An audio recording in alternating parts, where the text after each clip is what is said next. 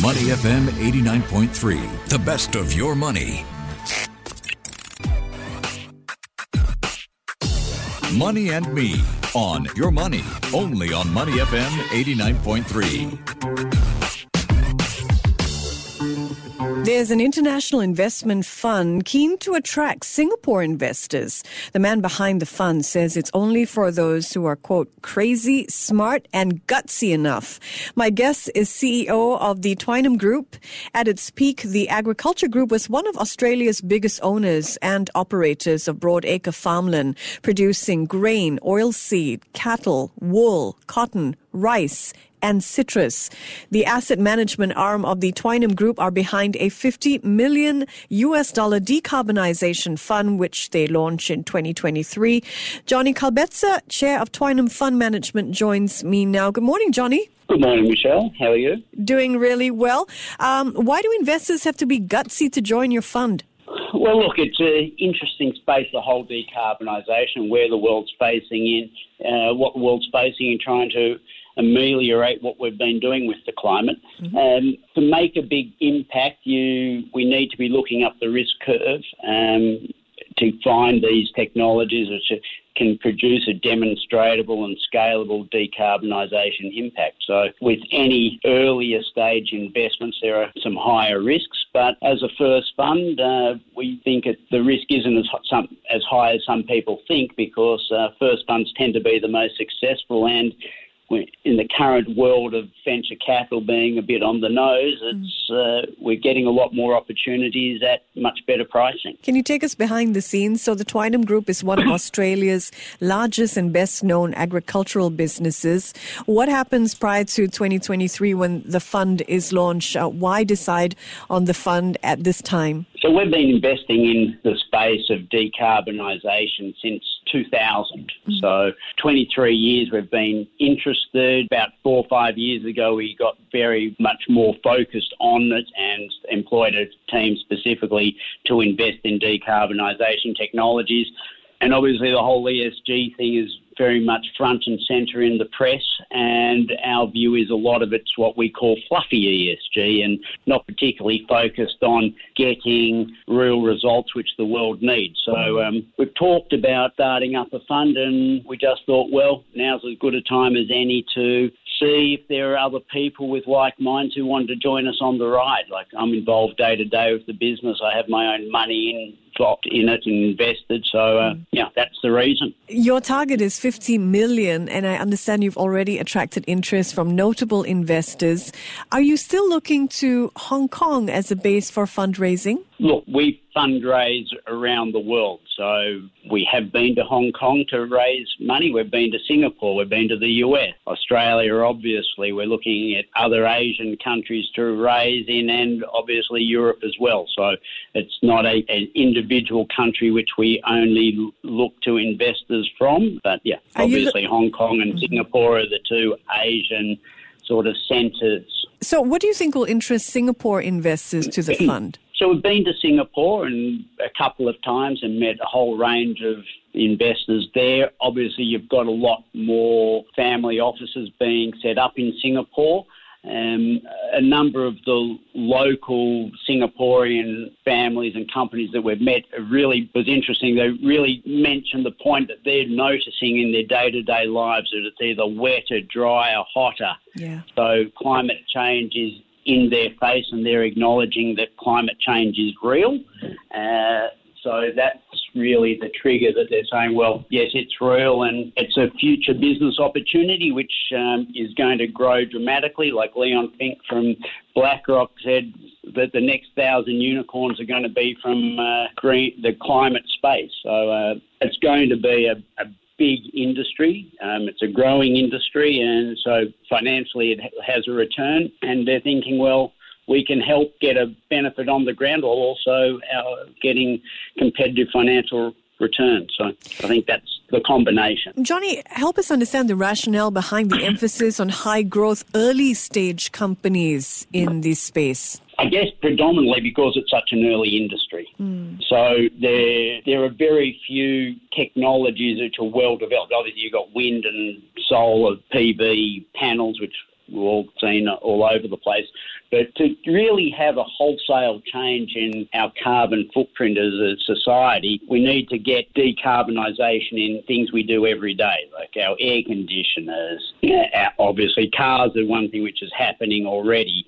Food production systems, different methodology for growing food, how we produce our chemicals. So we've invested in a number of companies prior to the fund being created, which are involved in all those spaces, and we might get onto some of those a bit later on. You mentioned there's a lot of tech out there that might be, fluffy tech or fluffy initiatives towards real problems that we're facing when it comes to environmental issues. What criteria does the fund employ when deciding on making investment choices? So there are 4 areas. The first is it must have a large decarbonisation potential. We have a view that for anything to be successful in decarbonisation, in most cases it needs to be able to sort of slot into whatever you're replacing. So if you're an air conditioner, you need to be able to remove the air conditioner out of the wall and put a new air conditioner in without doing major modifications. The unit costs, it must be CapEx competitive. So if it costs you $2,000 for an air conditioner, you need to be able to get this new air conditioner for $2,000 or less, and it needs to have a lower operating cost. And then management is critical. So you've got the impact, the unit costs, the ability to fit in as a plug-and-play replacement,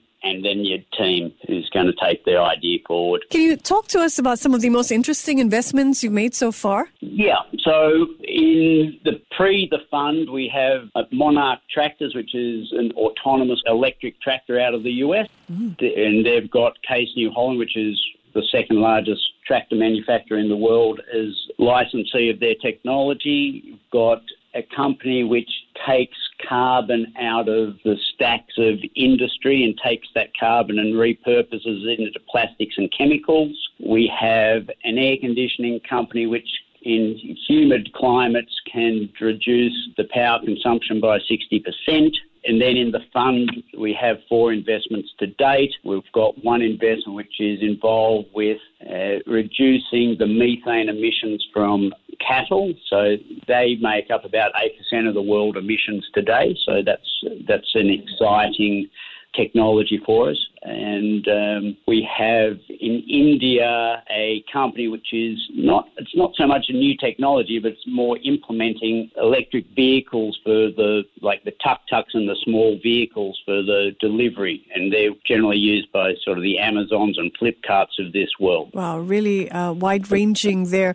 I understand that the Kalbetza family seeded the fund, your family seeded the fund with $5 million of your own money, and other early investors include Swinburne University over in Australia and heir to the Walmart retail fortune, Lucas Walton. How has collaborating with these partners facilitated the growth of this fund? Yeah, so I'll start with my family. We've funded it, and when we started, there was a discussion on what that check size should be, and after a while we settled on 10%. The Walton family, Lucas Walton's business Builders Vision coming in, so they're well respected within the decarbonisation space and ocean health. So having a big name gives you credibility. They did a lot of due diligence on us, and we passed that after a number of months. So that gives that credibility. And Swinburne University, certainly in Australia, are very few universities who invest in this space, invest in venture capital full stop.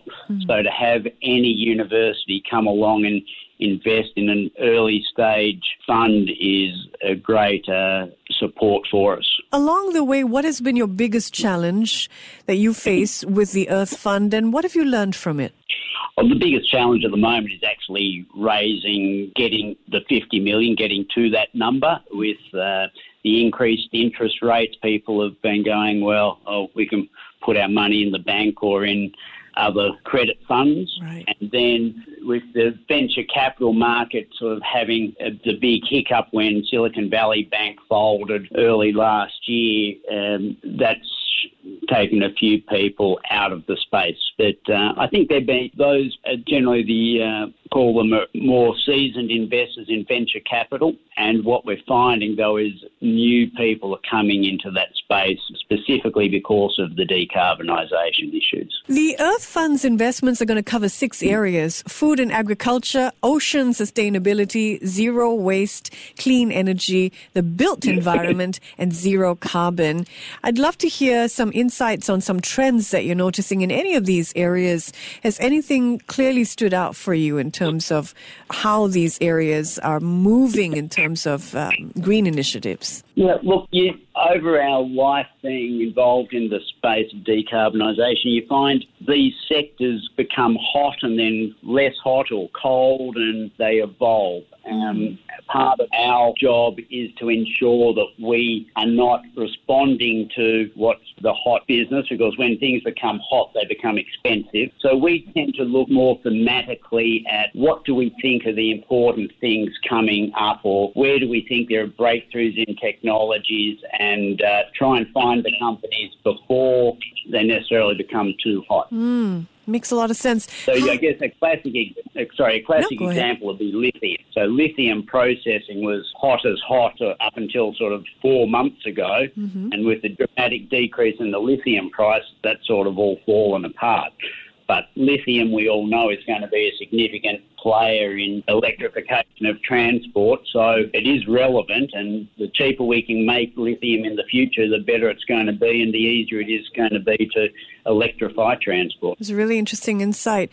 We're keen to hear your thoughts on this region. Do you think enough is being done in Asia to move the needle on decarbonisation? Look, I don't think you pick on Asia. I think the whole world is still a little bit slow.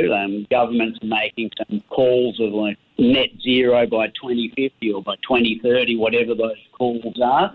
How you actually get the implementation is, I think, more of the issue. We have seen some great moves worldwide, like Singapore, for instance, has introduced the law that by 2030 all maritime vessels in the ports must be emissions-free. We've seen New Delhi with the announcement of the electric vehicles for delivery having to phase into being 100% electric by 2030. Obviously, in America, you've got the IRA Act, which is having a dramatic impact on the decarbonisation industries in the US. And you're seeing sort of Europe wanting to match that. So, look, the world is getting there. For the quantum changes, though, it's going to be hard without some more legislative support.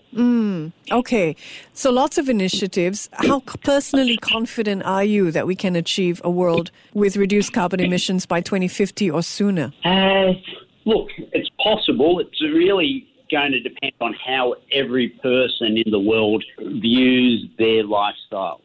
So the technologies are going to develop, like 2050, that's 26 years away. A lot will happen in 26 years with the technologies, ideas. Are people willing to change their views on, for instance, what cars people drive in America? Are they going to move away from their big F-150s to a F-150 which has a battery? And how quickly do we implement charging infrastructure to enable that to happen? But the technologies will be there. It will depend on every individual on this planet and on government legislative support. Well, thank you so much for joining us with your thoughts. We've learned a lot. The asset management arm of the Twinem Group, one of the wealthiest family businesses in Australia, is raising capital for a new Earth Fund, which is focused on companies with the technology to cut carbon emissions. The fund wants to support businesses that work for the planet, not against them. I've been speaking with Johnny Kalbetzer, Chair of Twinem Funds Management. Johnny, thank you again. Thanks, Michelle. Before acting on the information on Money FM, please consider if it's suitable for your own investment objectives, financial situation, and risk tolerance. To listen to more great interviews, download our podcasts at audio.sg or download the audio app. That's AWEDIO, audio at the App Store and Google Play.